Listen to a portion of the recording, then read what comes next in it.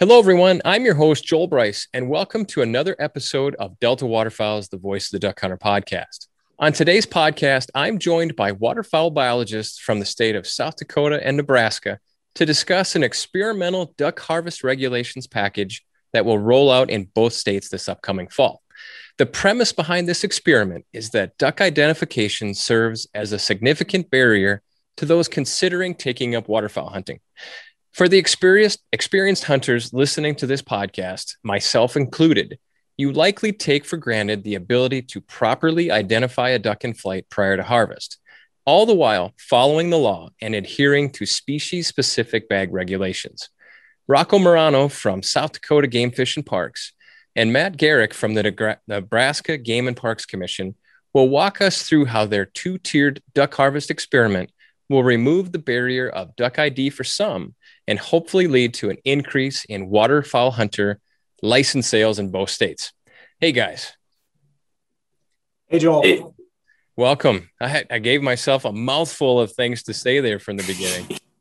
But hey, such is the burden of trying to bring things across clearly. So, hey, Rocco, I've known you for a long time, all the way back through, Central Flyway, Waterfowl Technical Committee meetings. You're super smart, super personable guy. Matt, meeting you for the first time, always fun on a Zoom platform, on a podcast here, but welcome. Rocco, I'd like to start with you. We want everyone to get to know who our guests are so they can relate to you a little bit better. Rocco, why don't you tell everybody, just give us a couple-minute introduction of who you are, where you're from, things like that. Yeah, you bet, Joel. Thanks for having us. So basically, I'm born and raised in eastern South Dakota and here in the Huron area. Always had a passion for prairie ecology, water birds, waterfowl, duck hunting. I'm an avid duck hunter and goose hunter. Hunt just about anything that you can in the state. As far as kind of my professional background, I attended South Dakota State University for both my undergraduate and graduate degrees. I worked on a duck banding project for my master's degree, actually up in Canada, looking at configuring traps to make them more efficient at capturing ducks for the banding programs. After that, I had various jobs. I worked for Pheasants Forever. I worked at Game Fish and Parks in South Dakota as a private lands habitat kind of a restoration biologist for a number of years. And about 10 years ago, I took over the reins as the senior waterfowl biologist in South Dakota, where as Joel said, I serve on the Central Flyway Technical Committee, also the Prairie Pothole Joint Venture Technical Committee, kind of head up the waterfowl and wetland research projects in the state and duck regulations in general. But yeah, just a South Dakota guy that got lucky and landed his dream job. So, yeah, stating the obvious, you've spent most of your life in South Dakota, so it's obviously a great place to be. Yep. Well, yeah, South Dakota is great for obviously great for waterfowl hunting. It's the middle of the duck factory, Prairie Pothole region in the eastern half of the state, and kind of the Great Plains in the west, and all those areas produce waterfowl in different capacities, and it's a really diverse, wonderful place to live. Yeah, you have a really important job, Rocco, and I really appreciate your passion and commitment to the resource and hunting. And I think this podcast discussion is really just an extension of that, of your passion for hunting and the future of waterfowl. Yeah, absolutely. It's when you think about managing waterfowl, in school, you're thinking about managing just the birds themselves or the animals themselves. But when you get out into the field, you realize that you're really managing hunters and honestly, in this day and age, we're trying to recruit, retain, and reactivate hunters, especially waterfowl hunters. We'll go through some of this throughout the podcast, but we obviously see a decline in waterfowl hunters throughout the flyway and the country, and specifically in South Dakota, Nebraska. Yeah, we'll definitely don't lose that thought. We'll get there for sure. Matt, let's switch gears. Tell us, who's Matt Garrick? So yeah, I was born and raised in New Zealand, actually on the other side of the world. Moved to the States when I was about 10. Lived in Colorado for a while, and then finally ended up in Iowa, which is where I ended up starting my wildlife career, getting into undergrad at Iowa State University. And then I kind of did a few different research jobs, went to Alaska for a bit, and then I ended up down in Texas where I did my master's studying pintails. I was kind of collecting pintails along the coast and looking at how their nutrient stores change during winter. Um, then from there, I kind of bounced around a bit, some more kind of all over the country. Went to Alabama for a while, spent some more time in Texas, Alberta, Illinois, and Nevada, and then I finally kind of landed a more permanent job in Iowa, working in the waterfowl program there for the last 3 years. And then I just recently actually got hired here in Nebraska. So I just started here in February. So been learning a lot, but yeah, that's like Rocco, this is kind of my dream job, what I've been wanting to do. So yeah, and obviously I'm pretty passionate duck hunter. It's pretty much what I live for, but I also try and chase everything around when I can get around to it, as long as it's not interfering with duck hunting. There you go. There you go. No, that's awesome. So you have definitely a learning curve ahead of you, specific to Nebraska, but, as you've shared, very well traveled, very knowledgeable. But again, I suppose, a few months on the job, several months on the job in Nebraska, it's learning the ropes. Hey, I got to point something out here. You said age 10, you moved from New Zealand. Yep. You still sound like you're from New Zealand. That is amazing how quickly that sets in life. I've got a very Americanized accent. If you had heard me when I straight came off the plane, people tend to have trouble understanding what you're saying. So it's Americanized enough that people can understand. That's good. That's good. Awesome. Well, that's really cool. Well, pleasure again to have you both on here. So Rocco, you mentioned R3. So that's the recruitment, retention, and reactivation of hunters of all types. But today we're talking about duck hunting. Usually when you talk about R3, the context is that that hunters are in decline, that the future of hunting is uncertain, and we want to, reestablish that pathway into hunting. Now, before we get too far, what is the license sales trajectory or trends, let's say, as it pertains to waterfowl hunting in both states? Rocco, why don't you go first? Sure. So, flyway wide, for the Central Flyway, we've lost about 20% of our duck hunters since the late 90s. It's a little more steep of a decline in some states like Nebraska and South Dakota. We've lost about 50% of our duck hunters in the same time frame. Roughly, a little over 2% a year, or it averages out to about 500 duck hunters per state per year. And, that's significant, and that's not sustainable. If that was a wildlife population we were managing, we'd be concerned about it. and we are. And that's not only for the license sales, but just for the political support for wetland and waterfowl conservation. Just having folks out there that care about this stuff. I mean, that's important for all of us going forward. And also just having people, out there enjoying the resource, appreciating nature. If people aren't out there in a wetland looking around, then nobody's going to care that it's even there. So that's a big deal for me, and of course there's always the North American model of wildlife management is based on contributions from hunters paying for habitat, and the less hunters we have out there, the less habitat and conservation and monitoring we can do.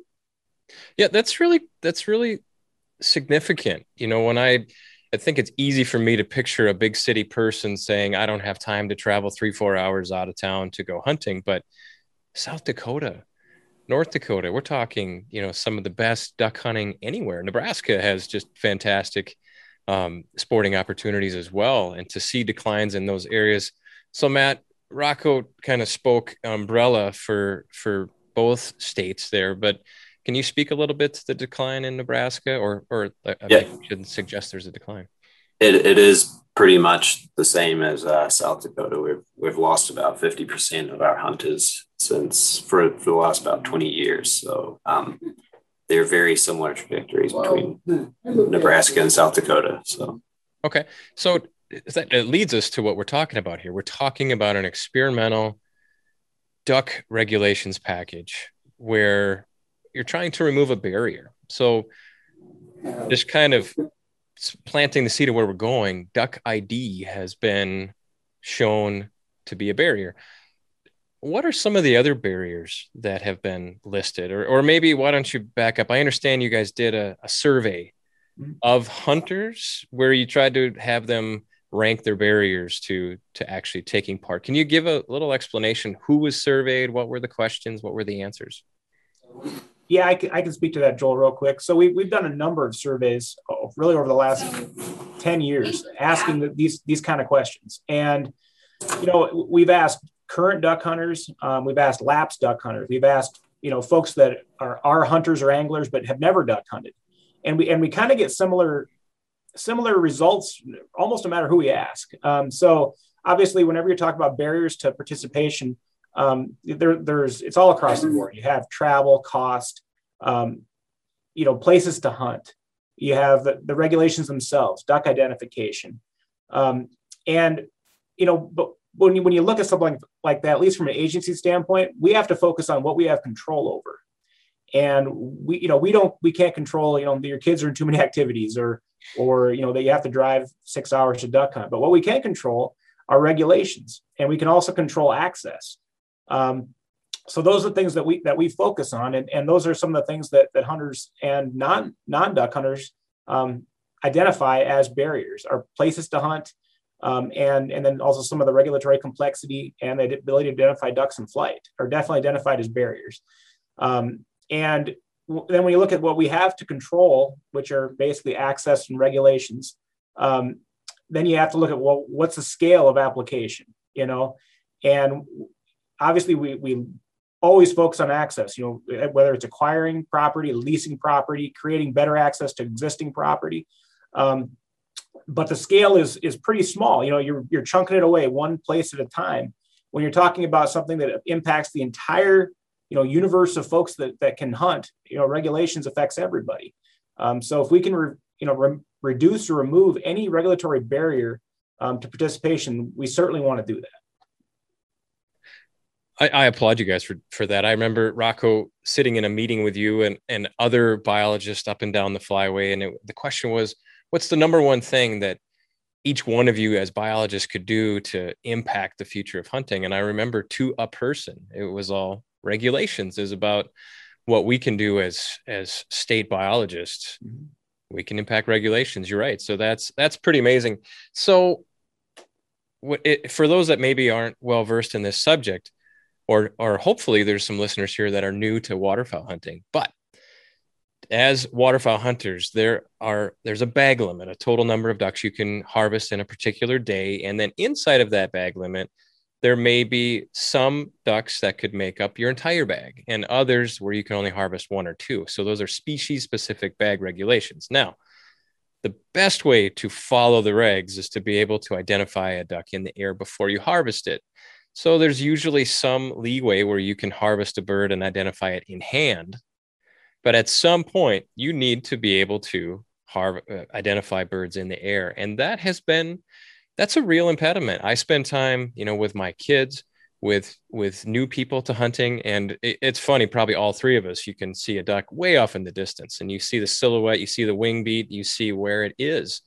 A certain duck may not be present in a particular area. So with all that, it's just second nature to say, oh, that's a blue wing. Oh, that's a mallard. That's a whatever, or the square tail of a wood duck. But when I do that in front of people who are not waterfowl hunters, they just say, how in the heck can you figure that out? And because if you over harvest one species and you do have your bag checked, there's a great chance if you get caught, that you're going to get fined. And that I can see, right? That could be a real barrier. Matt, what are your thoughts on that? Is that something that you feel is definitely a significant barrier? Yeah, definitely. So, it's definitely see that being a barrier to people. And even I know when I first started duck hunting in the U.S., there's a lot more species here than there is in New Zealand, or basically just got a couple in New Zealand. And I didn't know all the species that were out there. I was basically just trying to learn myself. So yeah, it's definitely it is a barrier to new people getting into it. So. Yeah. Well, then here we go. I've kind of buried the lead on this one, but first I want to say that the credit for this idea goes to Mark Ratiska. That's correct, right, Rocco? It does. Yeah. That's been a long time. 10 years ago, I want to say. Wow. And Mark, or Matt, you're the new Mark, right? Mark's at University of Nebraska, Lincoln. He's on vacation today, sitting on a beach, so he couldn't join us. But this, I do want to give Mark the credit for this concept. He's always been very progressive when it came to R3 and the future of hunting. So, Rocco, can you explain to me this 2-tiered duck harvest package? What is it? I've heard some call it the 3 splash, which maybe kind of gives away something, but what is it? Tell us about it. So the whole idea behind this is to give hunters that currently are comfortable with their duck identification and want to take advantage of all the harvest opportunities that our species and sex restrictions currently afford, that they can continue to do that. But then for folks that perhaps either don't know their ducks, or they're just happy to go out there and shoot 3 ducks of any sex or species, they can have that choice when they actually purchase the register for HIP, or in South Dakota they purchase their migratory bird certification. You're going to make a choice, and you're going to say, I'm going to be either tier 1 or tier 2. Tier 1 is going to be the normal bag, the normal framework, where you have a 6 duck limit, all the species and sex restrictions that are applicable to that year. If you choose tier 2, you're just going to be able to harvest 3 ducks, any species, any sex, any day of the season. And so basically it's a win-win, because the folks that, like I said, are currently comfortable with regulations can continue to participate in the same way they always have. But if they have somebody that perhaps that they want to take hunting, it's not experienced, they can take that person with them, or even a kid. A kid can take advantage of this as well. They can take that person with them and not have a fear that the person that they're mentoring is going to violate. And I think that's going to be potentially a big deal for both the mentor and the mentee. But yeah, it's a really simple, basic experiment that's going to go on for 4 years. We're going to see if we can detect a change in the R3, recruitment, retention, reactivation. We're going to do, basically demographic information on the hunters to see who we're potentially recruiting. We're also going to be taking advantage of, we're going to be looking at harvest makeup of those folks that do choose the second tier or the 3 duck tier. We're going to be having them actually sending wing envelopes to Matt and I. We're going to go through those bags, and we're going to see if we can compare if they're any different than, at least than the first 3 ducks that folks shoot in the normal bag, and also see if we can detect any changes or any problems in those species that have special restrictions like canvasback, pintail, scaup, hen mallards. We're going to be looking at all that and see if there is any undue impact on those species. Okay. So there's a couple things that I want to back into, but I think we're going to ride the wave here, and we're going to move ahead, and hopefully we have people's attention. So I think we can jump into, how are people opting into this? Where do they get the choice? Because that's important. So the Harvest Information Program, the last Delta podcast, we talked with Brad Bortner about the whole HIP program and what it does and how it's important. So you guys chose to use the HIP certification process as the entry point where someone decides if they want the 3 ducks, the 3 splash or the full bag limit. And so the moment is, and I like this, I think it makes a lot of sense. Why try to invent a whole new process? So if you're going to hunt migratory birds in any state, and every state that you choose to hunt in, you have to HIP certify. So you buy your license. If you say you're going to hunt migratory birds, you then go through a series of questions, and you have to receive a HIP number, right? And is it at that moment, somewhere in that moment, where you say yes, you get the choice? Correct. Yeah. At that moment, you'll be prompted to choose one or the other, and it'll be explained as far as what your choice is. And then once you make that choice, that binds you for the rest of the season. So you can't choose, day to day what you're going to choose for a daily bag. So once you choose, that is your daily bag for the duration of the season. That's the season. Okay. That's really interesting. And so the other one is residents and non-residents alike. Correct. So the residents, that's probably more self-explanatory, but a non-resident who hunts elsewhere, when they come into either of your states, Matt, is that right? That, they buy their license, they choose the 3 or the 6, and they can do either. Yep. It's the same process. All non-residents have to HIP certify as well. So they'll see all the same questions and options that a resident would. So, okay. Wow. So I guess here's the other thing, guys. And so much about life is communicating and marketing, what we do, what we want, decisions and actions that we'd like to see. So I can see an avid hunter who says, I'm going to duck hunt. I hunt every year, and I can see them going through this hit process and being hit with this, oh, wow, I can choose.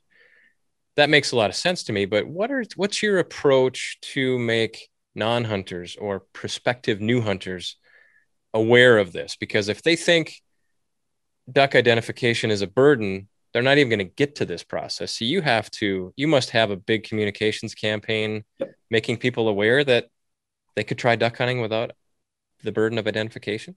Yeah, absolutely. We're going to be, and we are in the process of kind of a multi-pronged education and outreach effort. We're going to do directed emails to non-duck hunters, but maybe they currently have a fishing license or a big game license or a small game license. In the research that we've done with Human Dimensions, those folks are probably our biggest target audience, or folks that already enjoy the outdoors but just don't duck hunt or have never duck hunted. Anyway, those folks also identify that duck identification is definitely one of the reasons that they're not duck hunting. But they also say that they think they would enjoy it, but duck ID is a barrier. So we're going to be directly marketing to those folks. We have the information on our website where, we're doing outreach like this. We're going to be doing I believe we've already done news releases. We're going to be doing multiple releases up until the season starts. So we're trying to get the word out as much as we can. Yeah, like I said, it's about getting, one of the wraps on hunter recruitment programs is that it's typically, if you do a first time mentored hunt, typically, I guess the rub is that, or the reputation is that hunters advertise to hunters. And so who you have coming to your recruitment hunt is a hunter. And really to change those who attend, or in this case, participate in your two-tiered regulations package, you have to get this idea out in front of a different audience, completely outside, yet at the same time inside. Because let's not, someone may have tried waterfowl hunting in the past and had a negative experience, didn't really appreciate that early season hunting where a lot of brown ducks, and it's tough to see what's going on there. So this is exciting. Delta's, just so you know, guys, we're hitching our wagon to help you with this. We're going to write an article in our magazine. We'll get this podcast pushed out. We'll use our social channels to help you out in any way we can.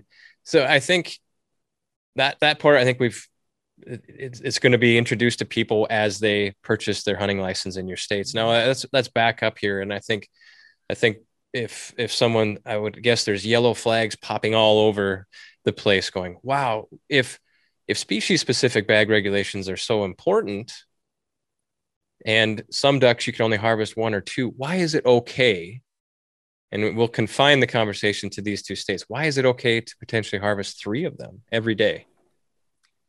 So we actually did that scenario analysis basically with the current parts collection information, and you can kind of do a worst case scenario. You look at the bag of let's say an average hunter in South Dakota.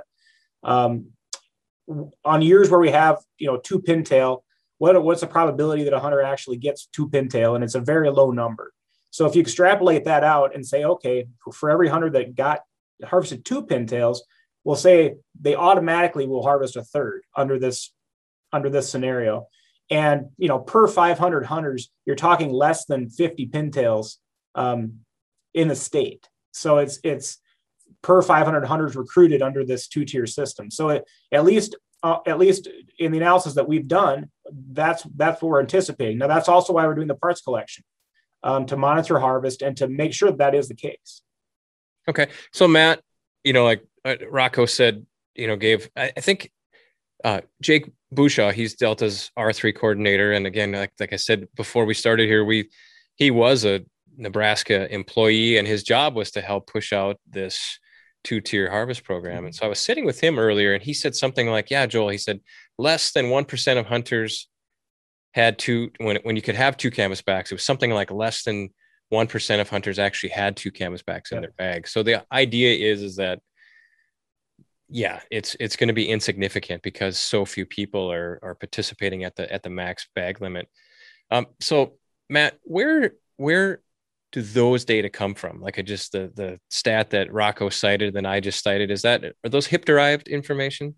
Yes. So those are from the parts collection survey. So when people register for HIP, they can be randomly selected to participate in the parts collection survey where they submit wings. And so that's where those estimates come from. Okay. Yeah. I mean, I just love it, right? You have such a robust data set, and this great experiment. And so, Rocco, you said you're going to keep tabs on this. So the last podcast, we talked about the diary survey where hunters log their activity and just general harvest. And then a subset, they get the wing envelopes. And so you're able to keep tabs on hunter effort, hunter harvest, feeds into the models. HIP, is every hunter going to receive the diary and the wing surveys?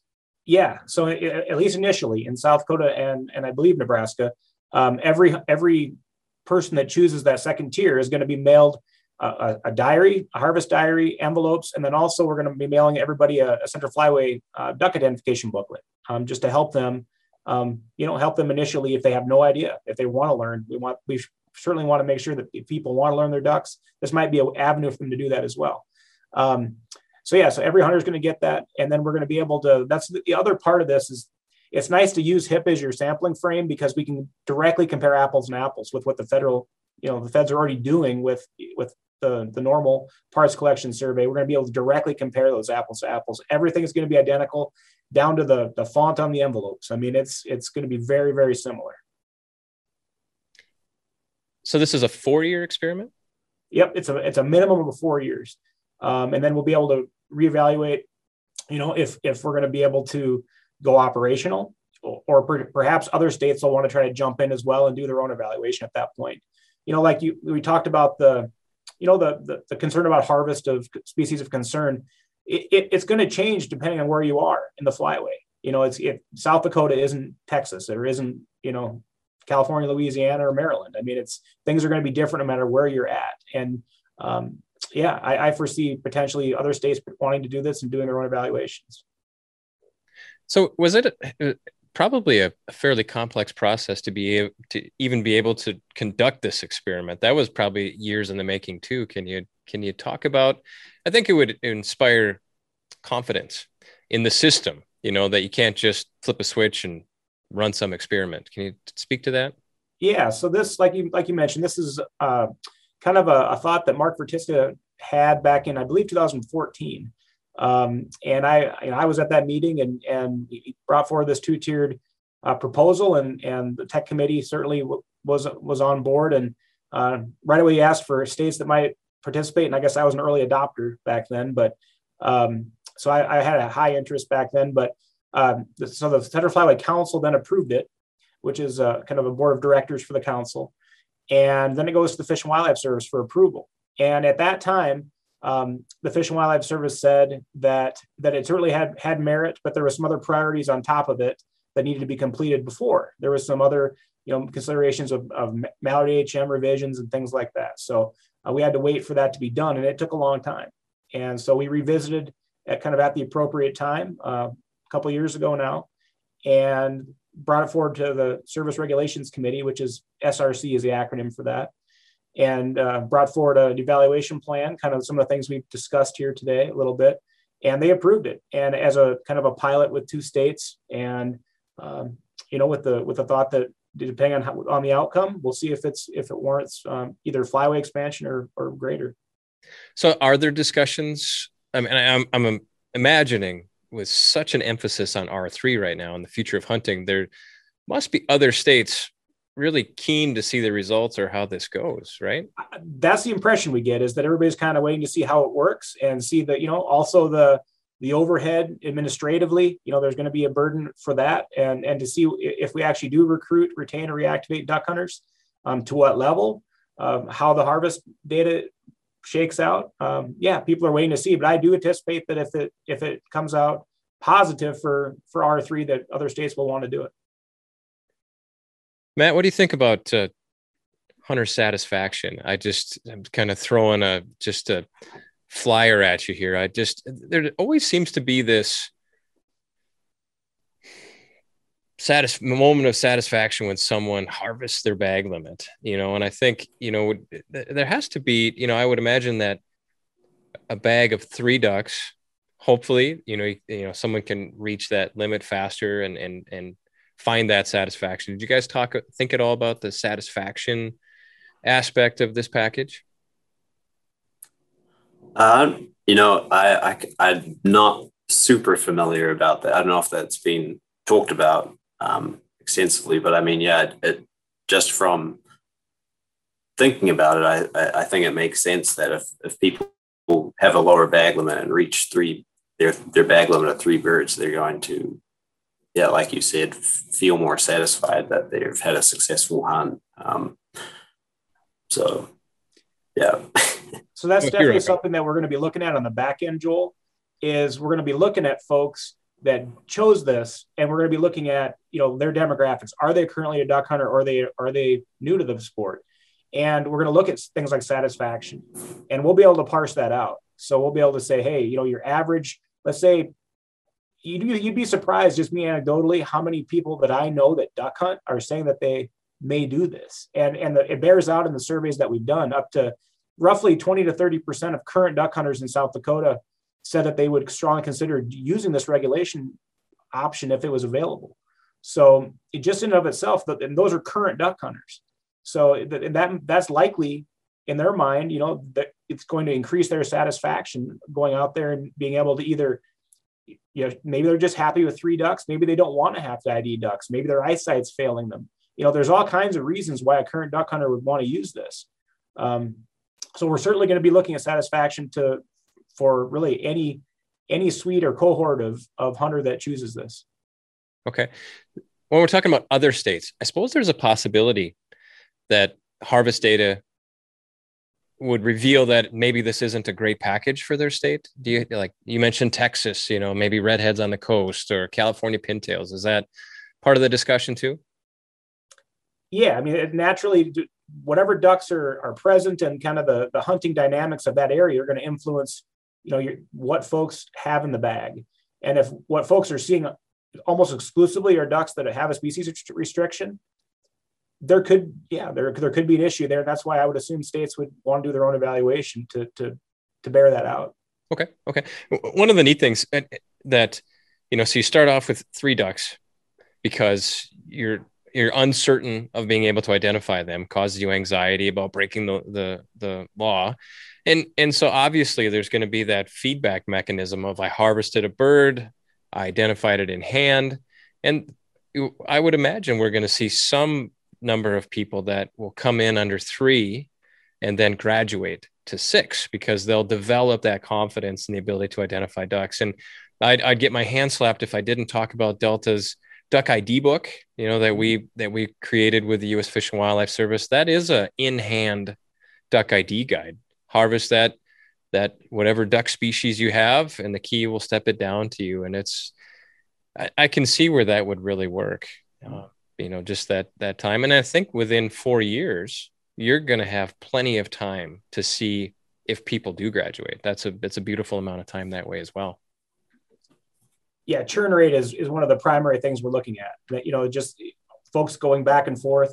We didn't want to make it a requirement that folks graduate, but that's certainly almost an ideal situation, right? Where somebody decides, hey, I want to duck hunt. Year or two, they're kind of getting their legs underneath of them and learning ducks as you shoot them in hand. They have their booklet with them, using online resources, whatever you want to use. And then let's say year 3 or year 4, you say, yeah, I think I'm confident and I can do this. I mean, that's kind of the perfect scenario. While it's not required, that certainly will happen. Okay. I think we'd really beat this one up pretty good. Is there anything that you guys would like to add? Next steps, things that people should look out for? So, I mean, at least in South Dakota, you're going to be seeing a lot of information coming out about this 2-tiered experiment. It's going to be starting in the fall 2021-22 duck hunting season. And we're going to see how it works. Nobody, this is one of those things where it's never been done before. So we just don't know how this is going to work. But I'm really hopeful, based on the human dimensions work that we've done, that we're going to see some good adoption and some good use out of this regulation option, and hopefully get some more duck hunters out in the field. Okay. And you said, Rocco, that people will be presented with this opportunity, what, July 1?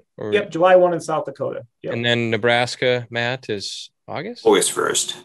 Okay. And so then the duck seasons, just to give, in case people are interested in traveling to either state, when does your duck season roughly open, Rocco? It's the last weekend in September. Top of my head, I think it's the 22nd. Youth season's the 11th and the 12th. Okay. Of September. Yep. How about you, Matt? It's around the beginning of October. Youth season's the first weekend of October, and then every kind of week after that, we have different zones opening. So. Okay. Well, I think, we talked about this on the last podcast with Brad Bortner, how important it is for people to go through the HIP certification process. If you're a waterfowl hunter, click yes. You absolutely need to click yes. Don't click no because you think it's a pain in the butt or you think it's going to, it's the government's way of seeing how many ducks you have in your freezer, things like that. It's really, as you can tell, it's really important. It's how, on one hand, it's how we estimate hunter effort, hunter harvest. And in this case, this is the entry point. This is the fork in the road. Which regulations package am I going to choose? Boy, I got to back up a second. Law enforcement. So maybe quickly talk about law enforcement. So you're out there with 3 ducks, you're out there with 6 ducks.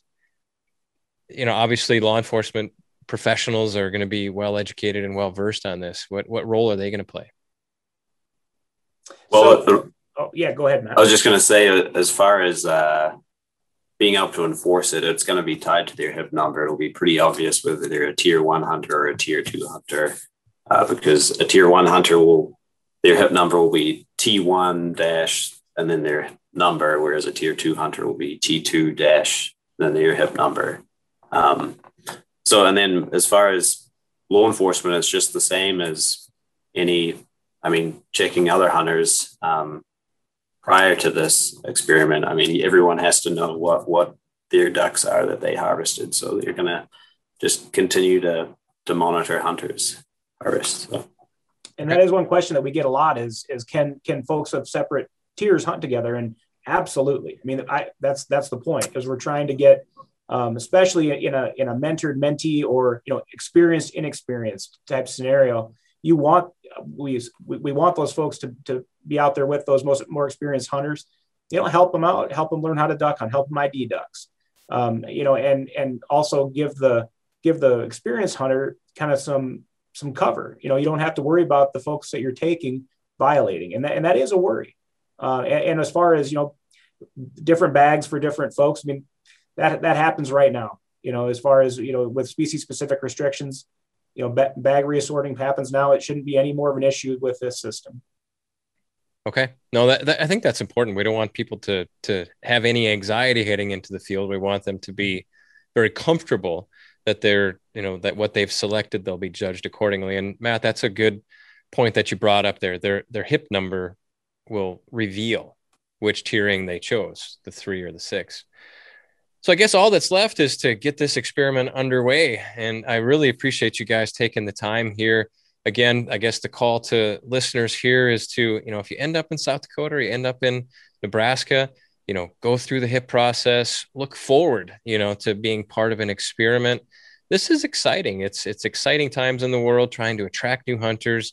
COVID, I would say, we've seen an increase nationally in hunting license sales last year. And I think we all attribute it to COVID. Basically, COVID gave people back time, but time is it can't give us that time back permanently, right? The world is going to take off and be chaotic again. And it's going to require innovative solutions like this. And some people hopefully find this to be an exciting opportunity to give hunting a try, kind of like apprentice licensing and all the different aspects of hunting, and really appreciate it. So guys, I'm sure listeners can find you on, a search on your respective websites, but I do want to point out that we have a dedicated email for this podcast@deltawaterfowl.org. And if you guys if listeners have questions for either Matt or Rocco or myself, podcast@deltawaterfowl.org, and I will sort out those questions and give them. So again, appreciate it, guys. Any closing thoughts before we wrap this up? No, just thanks for having us on and getting the word out, and really excited about getting this experiment going and seeing if we can get some more hunters in the field. Okay. Yep. Yeah. Thanks for having us, Joel. Yes, guys. Absolutely. If there's any other help that we can provide, let us know. We'll be in touch. Thanks, Joel. All right. Thanks, guys.